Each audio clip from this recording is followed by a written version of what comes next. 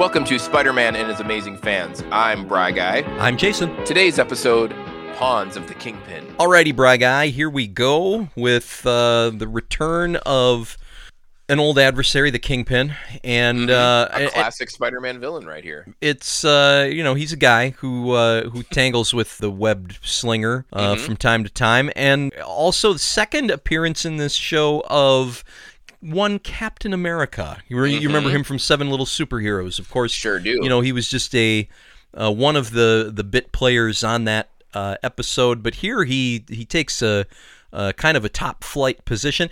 For a number of weeks in a row now, we've had like guest stars galore on this show, right? Like we had Black Knight last week. Loki and Thor the week before. Loki and Thor. They do a lot of ancillary character tie-ins, and more than I remembered in this show. But I love all the episodes where they do that for the most part. Yeah. Exactly. For the most part, the stronger episodes of this series have been when they pull in other superheroes, with the exception of Thor and Loki, which it's debatable on if those two are superheroes anyway. They're just gods. They're just gods. They don't have cool webs, so they're not a superhero. Gods. They're just gods. So yeah, I was excited about this episode, and you, I'm sure, had even, I don't want to say higher expectations, but were a little bit more excited even than me, because you really enjoyed all the Kingpin episodes of the 81 series, which for the most part I did too. Yeah, no, I thought both of those were really good in particularly compared to some of the episodes of that series, even the strong episodes. I thought the Kingpins were right up there. And with this one, even like the title of the episode, Pawns of the Kingpin, and that title card where Kingpin is like moving them around like chess pieces, I thought, this could be another pretty sweet kind of Kingpin-y episode. Because I like the thing that I like about Kingpin as a adversary for Spider-Man or any of these Marvel characters is that he is, unless it's those occasions where he is literally throwing his weight around like in physical with physical violence, which he doesn't do. I mean, obviously with a kids show, he's not going to do that often. But right. the other part of the Kingpin is he's a real cerebral villain. Where with so many of these villains are. What's the phrase I'm looking for, Brian? The smash and dash kind of villains, More brawn than brain. Yeah, and their plans are always like, well, I really want some gold. I want some space stuff. And the Kingpin just always seems like he's got more intricate, nefarious plans, and I like that about him. So yeah. I agree, and I've not read too much of the comics with Kingpin, but I will say that he does appear heavily in the Spider-Man 2018 game available on the PS4, which I have conquered. You're welcome, PlayStation. And in that he's the same way as well, where he's like you said, like he has really well thought out plans, and he feels more brutal. I don't know if brutal's the right word. Gritty, maybe a little bit more edgy, because he doesn't. To my knowledge, in any iteration I've seen, he doesn't possess any superpowers. He's just a big, strong man, and he's like a Tony Soprano type. Like he runs with the criminals. And I'm always intrigued by Kingpin. And when you hear the title, like you said, Pawns of the Kingpin, that really plays into what I like about Kingpin too, where he's pulling the strings. Yeah, and he's making the goons do the hard work for him, and that. And in that sense, this episode certainly didn't let us down, I don't think. I mean, did the episode live up to the title card for you, Jason? I think for the most part, it was another one of those where villain is kind of working in the background for most of it. Sure. He's kind of in that final act a bit more, but I thought that the plans that he made were good, and that there was enough that gets set up very early on to kind of carry it through and just let the action with the heroes sort of just roll and see how it's going to play out. Because, I mean, the Kingpin kind of pushes all the buttons within the first, I don't know, 10 minutes or so of within the first act. Yeah. I mean, I don't know if they were even at 10 minutes when they had shot their little psycho disc onto Captain America, right? Which was the psycho disc. The psycho disc. What a great What a great name for a device. The Psycho Disc. Yes. And a band. I put that in my notes that it could be Psycho Disc or the Psycho Discs, plural. Or it could even be like the name of, the first album by the Ex-Cons, Psycho Disc. Sure. The Ex-Cons. Psycho Disc. Picturing like a concept album, a rock opera kind of situation. Oh, yeah. I don't know. But terrific. Yeah, speaking of the Psycho Disc, I read in your notes here that you were excited because within the first few minutes, we also got the results of the Psycho Disc, which is, I believe, the Latin term is zombification, right? From the base word zombie. So you were excited about that. Oh, man. I'm right there with you. That checks a box for me, like mind control. I'm in. Oh, yeah. I'm all in. In fact, this was an episode where I was kind of like reminding myself that I was making notes because I was like, ooh, we get zombies. I'm gonna just have to be really entertained for the next 22 minutes. Absolutely. Yeah, no, for sure. Man, yeah, anytime you're drawing cartoon eyes without pupils, I'm like, oh, look out for that guy. Right. And ever since Seven Little Superheroes, I'm wise to it now, and then I know something is amiss. Learned my lesson, but now I know, oh, that's not supposed to look that way. Okay. I see what you did there, Spider-Man. I love it. Another one of the things we see early on and often in the episode that I just want to mention for its correlation with the 80s. I remember watching this episode when I was a kid. I don't really I remember seeing this episode. The things that I remember from my childhood viewing were the Psycho Disc itself, the little white dot on the neck. I remember the little white dot on the neck that basically turned you evil. I remember that. And I remember, of course, Captain America, but even more specifically, I remember Captain America's motorcycle. Yes, and you put this in your notes. I loved Captain America's motorcycle. I thought it was so cool. And motorcycles just in general, for a brief period of my childhood, probably between ages like 3 and 5.5, man, I couldn't get enough of motorcycles. And I attribute it mostly to watching the hit CBS drama Chips. Yes. Yeah. With Ponch and John. Exactly. And that played heavily into Chips. Now I'm gonna say something that's gonna make you jealous, Jason. Yeah, go ahead. I have seen the prop motorcycle from the Captain America films in real life. Get right out of town. Yeah, so when for the last job when I was in Las Vegas training for 6 weeks, there was an Avengers interactive museum with real movie props. Oh, nice. It was like one of those things where you get like a phone app and then you zap aliens and stuff. But then you know what I mean. But then you also had like real props. Like I stood in front of Hulkbuster. And there may be a picture out there somewhere that I'll have to send you. I'll look for it when we're done here of me on Captain America's motorcycle. No kidding. Now, was this the Cap's bike from the first Avenger or from Winter Soldier? From First Avenger. The First Avenger. That's pretty cool. That's pretty rad. I know, right? Had I known, I would have taken so many pictures just to make you jealous. So obviously, there's that. I'll look for that. Also, follow-up question: Have you ever driven a motorcycle?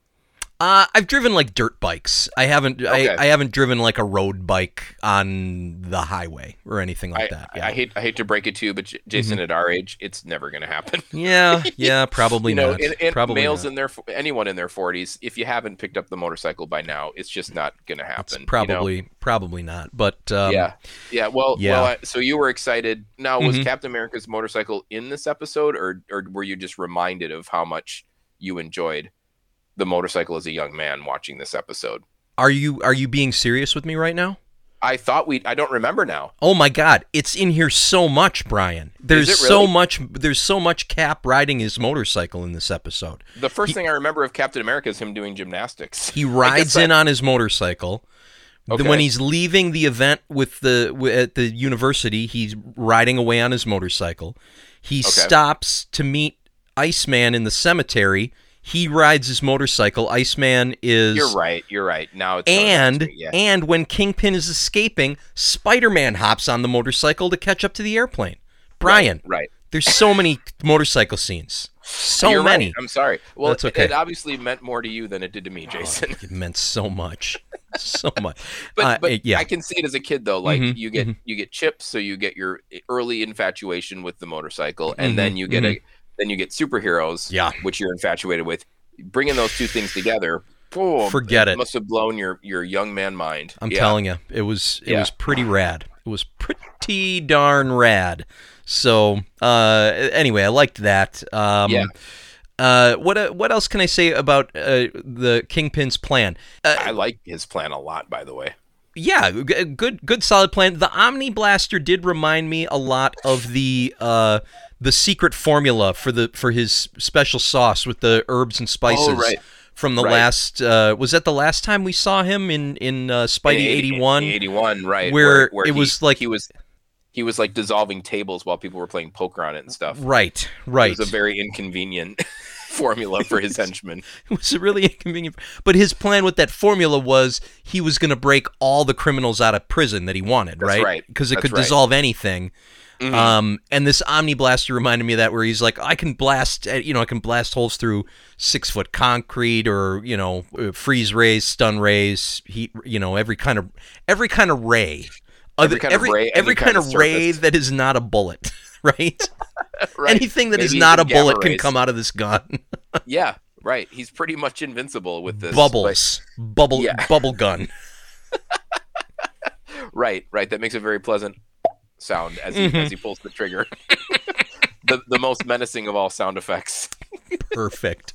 Love it. But yeah, I did like. I was also a little confused where you probably maybe didn't even notice it, but I was a little confused right in that first scene where he's showing like a film to his henchmen of the Omni Blaster in action, like some kind of army, probably R&D film or something like that, of a guy shooting it, and he mentions that he paid $50,000 for this, and it was worth every penny. And at first I thought he meant that he had already bought a bunch of them for $50,000 a piece. But but then I realized later on in the episode, because he needs to steal it. There's only one of these. He's saying he spent $50,000 just for the film. Oh, is that what it meant? Okay. Yeah, I thought it was for the one blaster. Okay, okay. Yeah. So he basically paid $50,000 for like an advertisement. Right. But he still thinks it's worth every penny. But it was double super secret. I mean, it was like triple mega secret. Yeah. Right. Yeah, nobody else can see it. But anyway. So you also noticed, and I didn't catch this, you are convinced Miss Lion knows the secret identity of the Amazing Friends, and I didn't catch this. Right. So this is when Captain America shows up at Empire State University. I'm just going to throw this in there too. So the thing is, Kingpin is going to use his Dr. Faustus, his evil doctor buddy. Dr. Kilgari, right? Basically. the inventor of the psychodisc. Right. They're going to mind control Cap and trick him into stealing the Omni Blaster for them, because the Omni Blaster device developed by the military, it's on a secret army base, or not a secret base, but like a heavily fortified army base. He knows that Captain America has been in there, so he's like, we'll get Captain America to do it. They'll let him in, and then he'll steal it. Blah blah blah. Anyway, they're going to get close to Captain America when he goes to this event at Empire State University.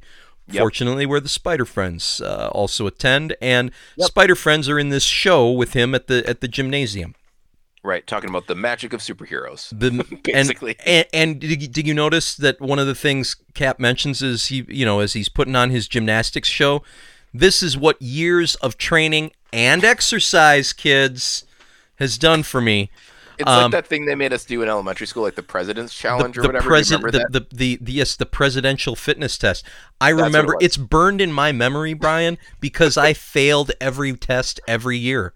I was going to say, you and I are really good friends, Jason, so I think we were on the same page in the presidential fitness test. Yeah. I also, and to this day, I've never had to climb a rope.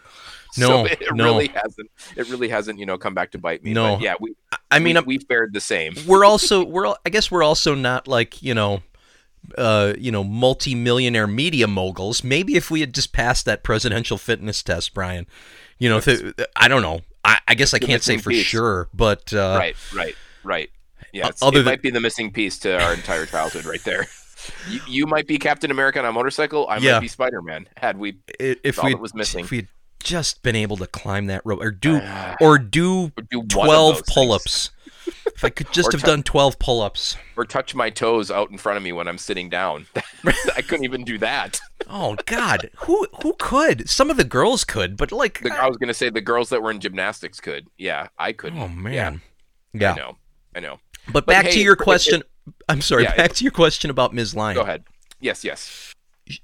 She and Aunt May are at this event to see Captain America, and Aunt May says, "Oh, I wonder where Peter and Angelica and Bobby are." Doesn't suspect a thing. And then they zoom in on Ms. Lion, and she's like winky smile face at the camera, and I'm like, okay, so the dog knows.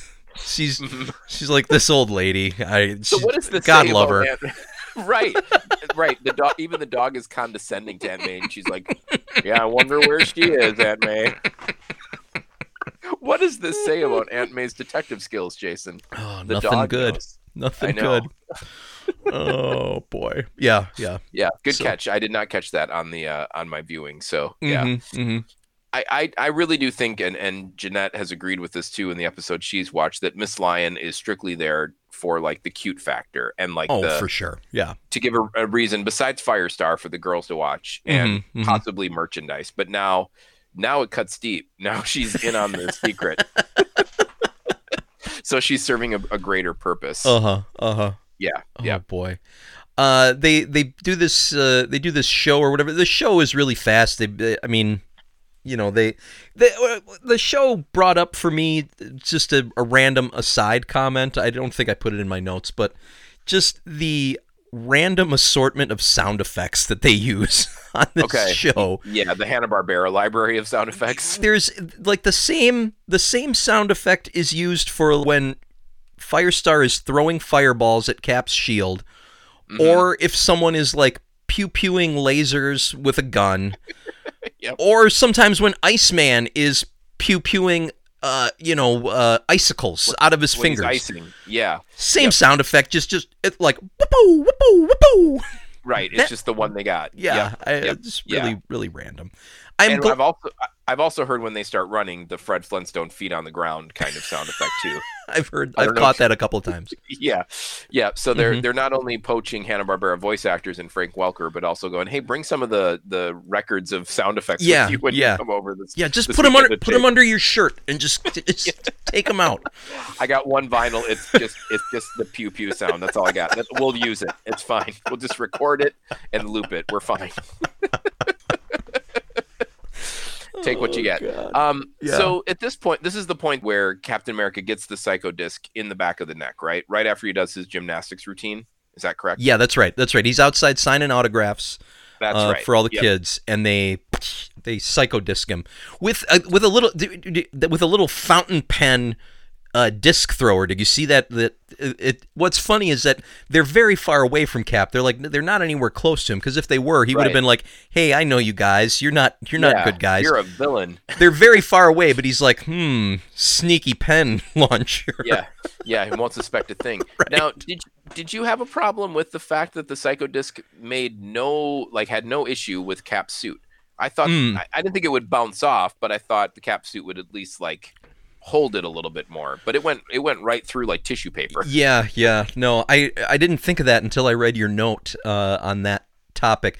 That's a good point. I guess the assumption would be with the psycho disc, there's some sort of little lancets. If you've got like a blood meter, like I'm thinking of my dad's diabetic blood meter, the finger poke thing. Yeah. It's like a little pneumatic device, and it just goes. Little bit of air and it punches.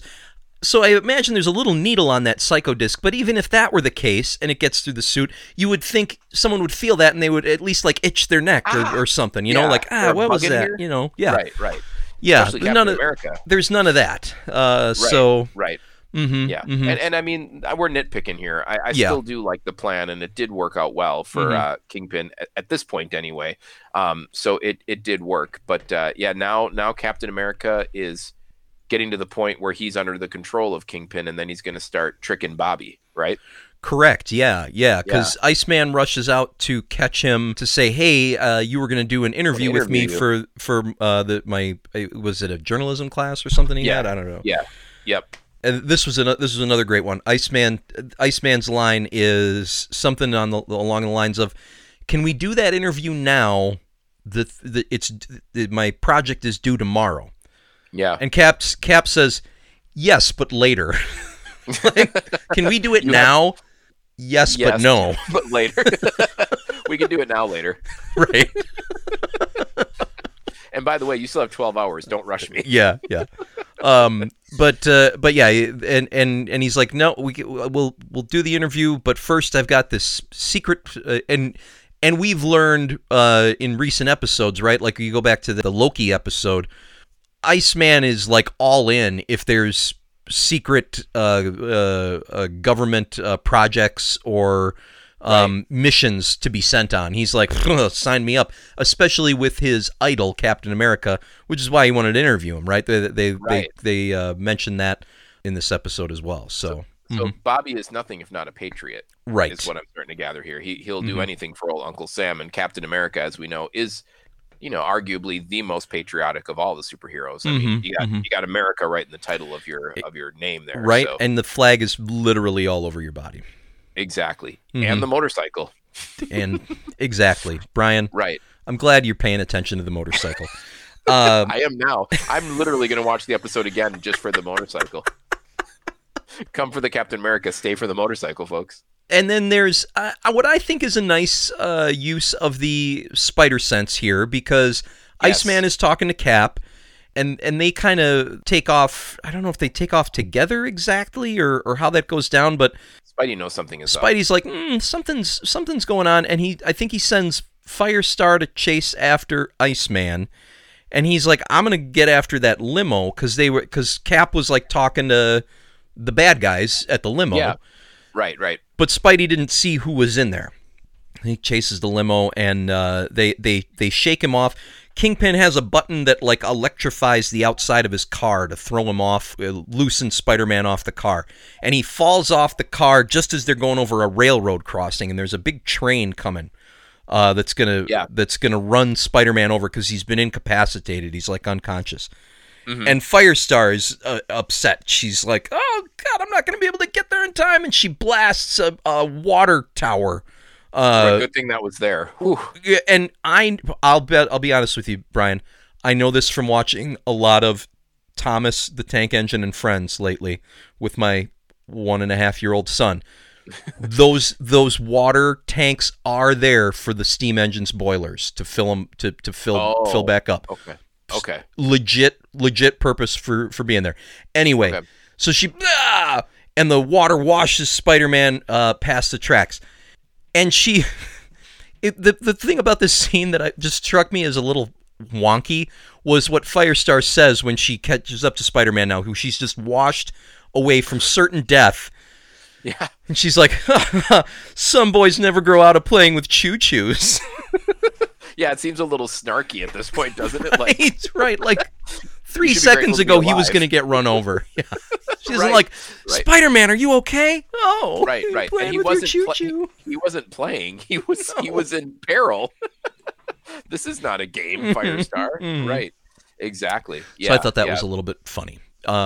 Yeah. Well, once in a while, she's got to get those digs in because she is very often the brunt of the jokes from the other two. So she's got to get hers when she can. I think they all end up back at home shortly after this, and then that's when Iceman gets the call from Cap to say, "Hey, come and meet me at the cemetery."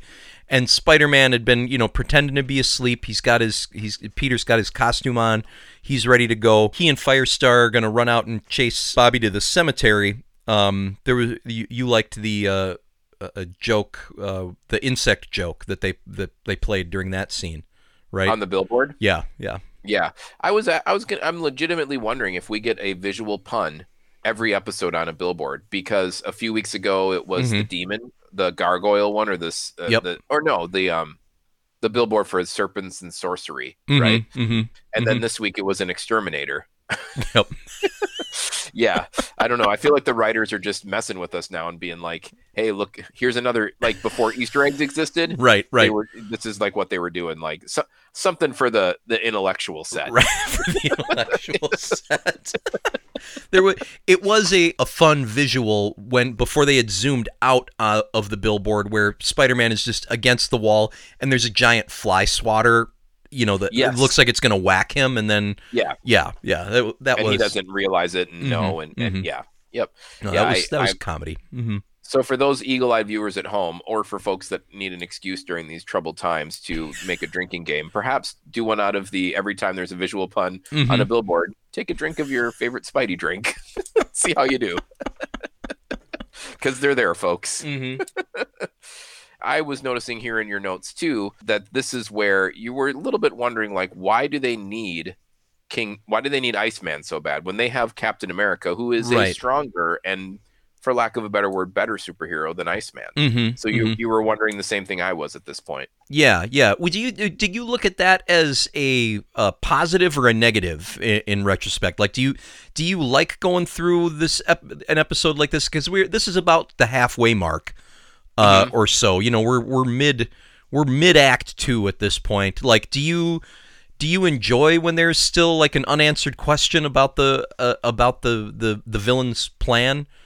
I kind of do, as long as there's a good payoff, because we've had episodes before where it's never really explained. So at this point, I'm enjoying it. But if it gets to be like another 6-7 minutes of a 23-minute episode, it gets a little bit taxing. Is that how you feel, or were you frustrated? Okay. No, I agree with you there. Yeah. No, and I think the villain and his plan come into that a little bit too. You just sort of, I don't know, just based on what our experience from that other series too, you maybe give the Kingpin a little bit more credit in terms of planning, and you're like, well, there must be some reason that he wanted Iceman for this job, right? And we ultimately get the payoff because Cap needs Iceman in order to super freeze the vault door and bust it open, because it's made of some. I mean, in comic speak, Marvel comic speak, it's probably like made of vibranium or something like that. Yes. The magical Marvel metal. But I think Iceman says it's like it's a special metal something. I don't know, whatever, alloy or whatever. But he is able to to freeze it and bust the vault open. And I said, okay, well, that makes sense that you need Iceman to do that.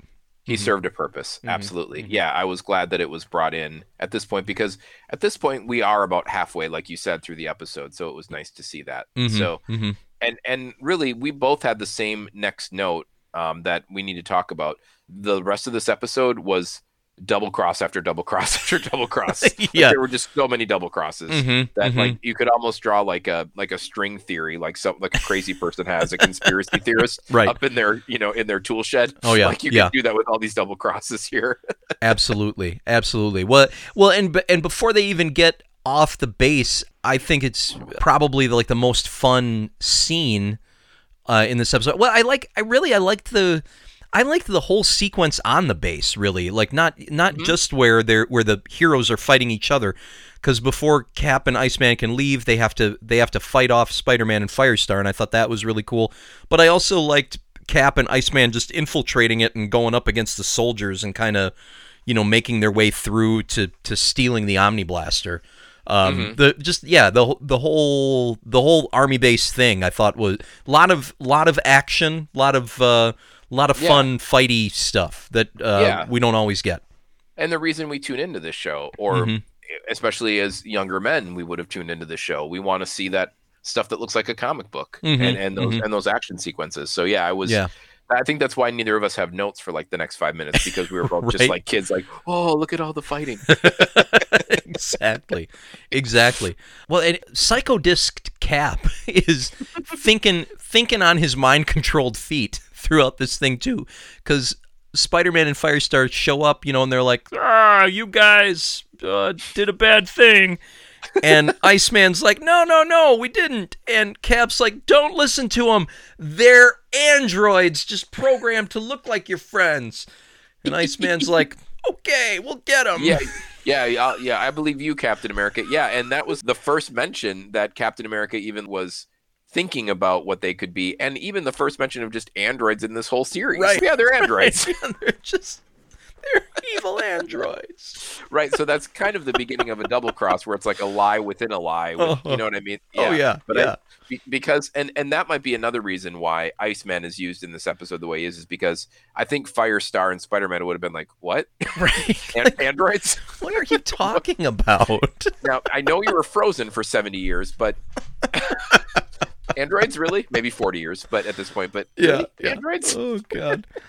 They do escape from there though, and there's a freeze ray shot levied against Firestar. Oh, and Spider-Man, right? He freeze rays both of them. Yes. It's just that Spider-Man ends up in like a cube of ice, and maybe Firestar is just so hot to begin with, she only has icicles like on her arms or whatever, and it knocks her out. Those hard to reach places. Right. Yeah. Those hard to reach icicle places. But they take the blaster back to the lair of the Kingpin.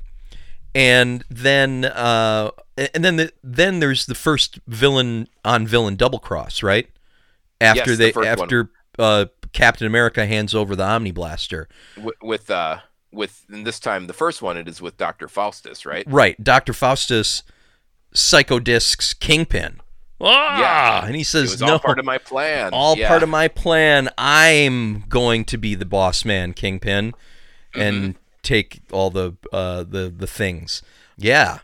So that did you see this coming? No. That was legit. That was a legit good double cross. I agree. Yeah, I agreed. And it wasn't like exactly obvious, but at the same time, it wasn't super surprising because these are bad guys. Right. These are the bad guys. Yeah. They're going to do what they want to do. The one thing I did wonder at that point then was, does this mean that the Kingpin will somehow have to side with the Spider Friends in the resolution of the episode? You know, like that's what I was wondering at that point. Like, they'll gang up together against Dr. Faustus. Right. I didn't know if I'd see something like that happening, but yeah, no, that was a fun way to make the turn happen. Just Spider-Man and Spidey spider traced Cap in the fight, right? Yeah, right. That's how they find him, is the spider tracer. Do I have it in my brain correctly? Do you have a problem with the spider tracer? Do you not like the spider tracer? No? I have no problem with that. I thought there was some episode a while back where you were like anti-spider tracer, but I guess I'm wrong. I am on the record as being pro tracer. You're pro tracer? Okay. All right. Yeah. No, I've always been pro tracer. I think that's one of the best things that Spider-Man has at his disposal. Yeah. And if I said I was anti, I might have just been in a bad mood that night, or it wasn't worked that well. So I don't know. Don't hold it against me. I liked it in this episode. What a ridiculous old podcasting couple argument to have. Well, you said you didn't like the spider tracer. I never said I like him. You're putting words in my mouth again. I said I didn't like it in that episode. You always do this. We've been at this 12 years, folks. I was going to say the honeymoon is over in the podcast. No, but what I was going to say is he uses the spider tracer to find Captain America and Iceman, and just so happens they happen to be tied up where there's things that are perfect for getting them out. A hose right. And some carbon dioxide, and it's just perfect. Right. And again, this is like one of those things we say where like the villain gets a plan in motion and then walks away. Same kind of concept, same philosophy here, where it's like if you're going to put someone in a darkened cave tied up, make sure there aren't things that someone could very easily use to help them escape. Right. But it worked out very well. Yeah, very well. Yeah, everything broke well for the heroes at that point. Exactly. Oh gosh. But they unfreeze or unstun whatever, they revive Cap, and when they heat raid Iceman to knock him out, I know it's just a matter of, what they can kind of do with the show and like making sure everybody's secret identities stay the same way. But like I would think if you're going to heat ray Iceman, he's going to de-ice, but he didn't. He was just like, "Oh, heat," and then he like passed out, but he was still iced up. Yeah. If you were I noticed that, and if you were one of the amazing friends, wouldn't you keep going just to kind of see what happens? Like, does he become wet man? Wet man. Like, I'd be curious about that too, but I don't know. Yeah, I don't know. Maybe when we get the origin of Iceman in a few weeks, that'll be answered. But I hope so. But that's a good one. I'm with you. I was kind of thinking, wouldn't the ice melt? But no, it just kind of went, I'm weak. But maybe have they keep going. Weak from hot air. They after Spidey and Firestar find them, behind them, it's Dr. Faustus and the Kingpin. And they've got the Omni Blaster, and they're like, now I have you all exactly where I want you. And Faustus gives the Omni Blaster to Kingpin. He's like, here, slave, or whatever, you take out the good guys. Yeah. And he's like, yes, I'm gonna take care of the biggest troublemaker first. And Kingpin, and this is great. This is the best.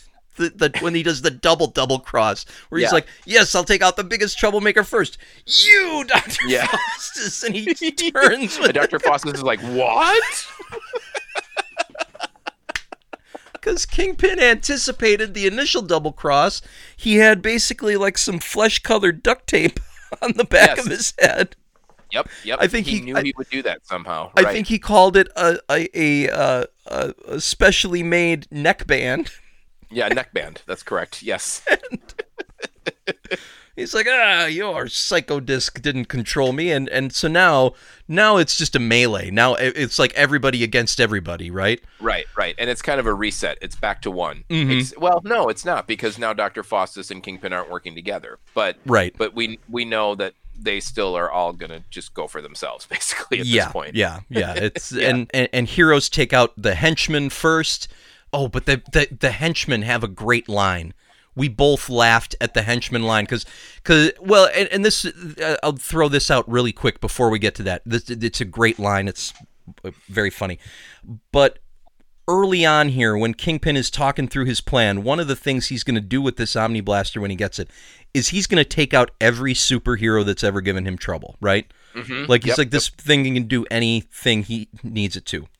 When he is going up against the 4 heroes here, he's got the Omni Blaster. He's like, I know when I'm outnumbered. He bails. He's like, this could help me if there was one of you. 4 of you, there's just no way. Right. So maybe I didn't get my money's worth by watching that film. It's not worth every penny, I guess. But anyway, so he's like, I'm taking off, and then henchmen are gonna get the heroes. What does one of them say? What is this, a long underwear convention? Which is what you say when you see all these superheroes. Right. There's a lot of conventions in this universe. We got a ward and a security guard convention and a long underwear convention. And I said it was a total 80s dad joke because I could have heard my dad saying that like while I was watching a show with superheroes in the 80s, right? Like, what are you watching? A long underwear convention? Bada bing! Hey, go get me a pizza pie. Right, that's He would walk in and be like, "You damn kids watching your long underwear convention. Yeah. I'll turn on 60 Minutes. That's good quality entertainment." Yeah, exactly. But I did laugh out loud. At that. At that one. And that was very good. Speaking of jokes, it's a final battle between Spider-Man and Kingpin, and we get no less than 348 fat jokes against Kingpin. There's so many fat jokes. Calls him Tubby, right? Tubby. Yep.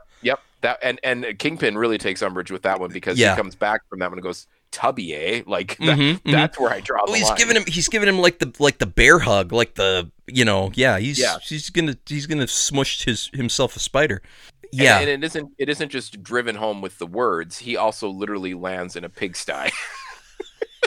Yes. Yes. In case you missed the subtle, nuanced humor of calling him fat 25 times, put him in with the pigs. Right. But it worked for me. I mean, yeah. Fat jokes are different now for a good reason than they were in 1981, and they're not. We shouldn't be doing these things and laughing. But in this universe, it was fine. It worked well. It helps that he's a bad guy. Like, for sure. Take the gloves off and make fat jokes when he's the bad guy. Yeah, I think that's fair.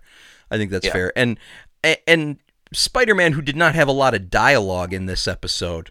It's nice when he can get some of those barbs in, The quips. Yeah. Those are part and parcel Spidey goodies right there. Yeah. So I agree. Yeah, and I liked seeing Spider-Man and Kingpin fight because that felt like I was reading a comic book. That like I said, I've not read a lot of that, but it feels like there are a lot of times where that happened in the Marvel comic book universe.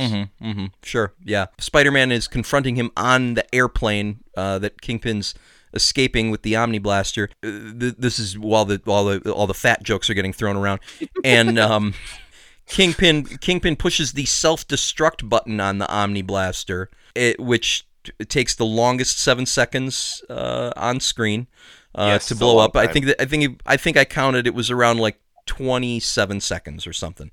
Whatever. Right. It's a long time. Yeah. Whatever. It is what it is. But Kingpin has bailed out in a parachute. Spidey lands on the that was that.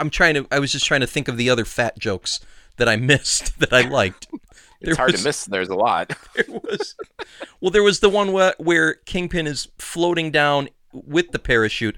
Spidey kind of swan dives out of the plane before it blows up with the self-destructed gun, and then he's like lounging on top of Kingpin's parachute, saying, "Boy, if I can find a place that or find a reward that pays by the pound, I'm going to be one rich Spider-Man." That's the other fat joke. Yeah, that's at the point where I just made the note of so many fat jokes. So many fat jokes. Because you would never say that about any other villain but Kingpin. No. And then he lands in the pigsty. Yeah. That's and right. It's just, that's right. That's like they've been like poking you a little bit with those fat jokes. And now here comes the sledgehammer. Yeah, exactly. He's fat. God damn it, he is fat. Oh man.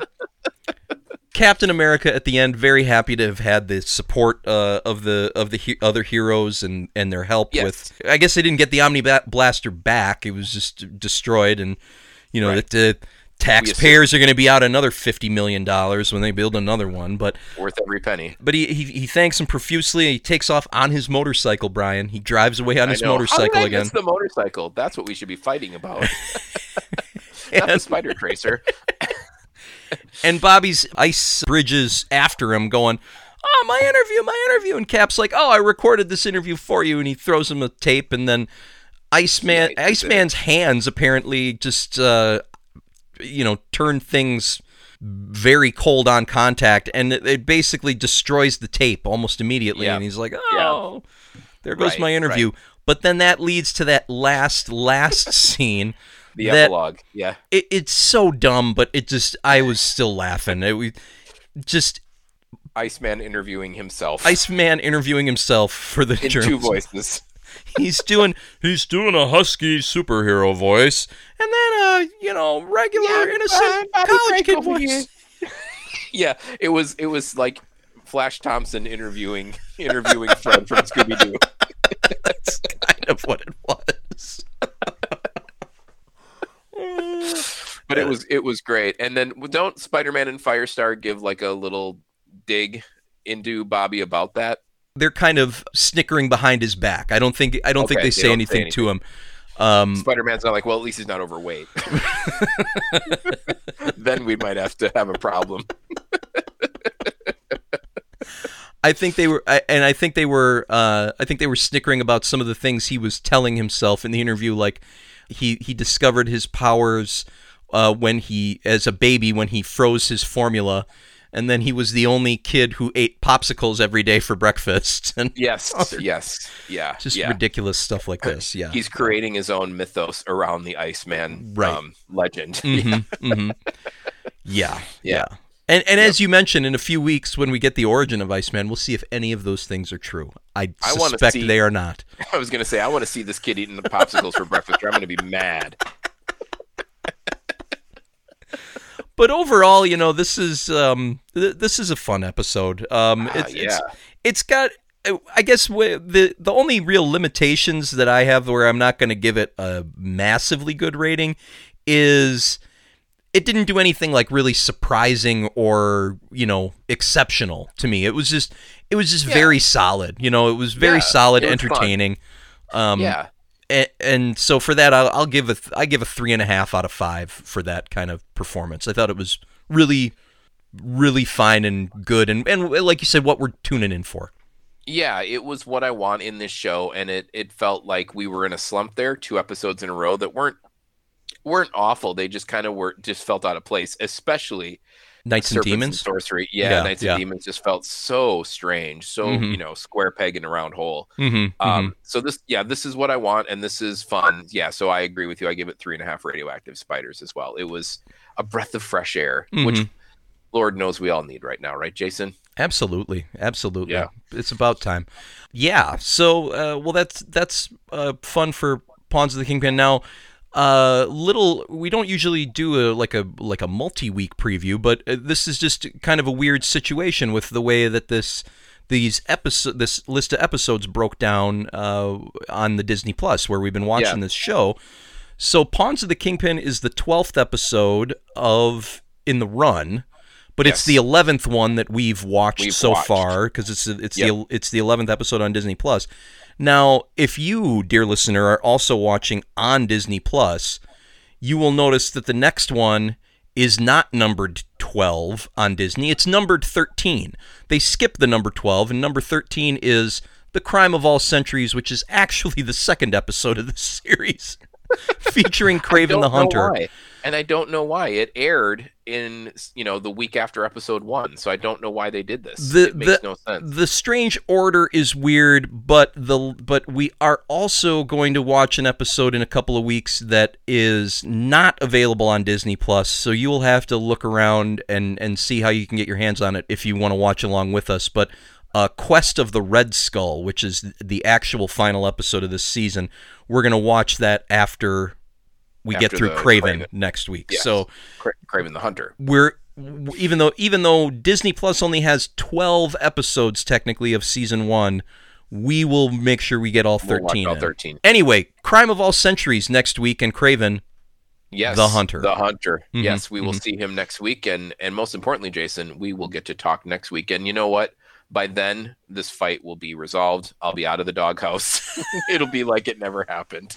Everything will be back to normal, just like it is on The Amazing Friends. Yep, I love it. Good talking to you, buddy. Thanks for listening to Spider-Man and his amazing fans. Please rate, review, and subscribe on Apple Podcasts, Stitcher, Spotify, or your favorite podcasting app. Follow us on Twitter at BKO Radio, and follow and like the show on Facebook. Most importantly, if you liked it, tell a friend.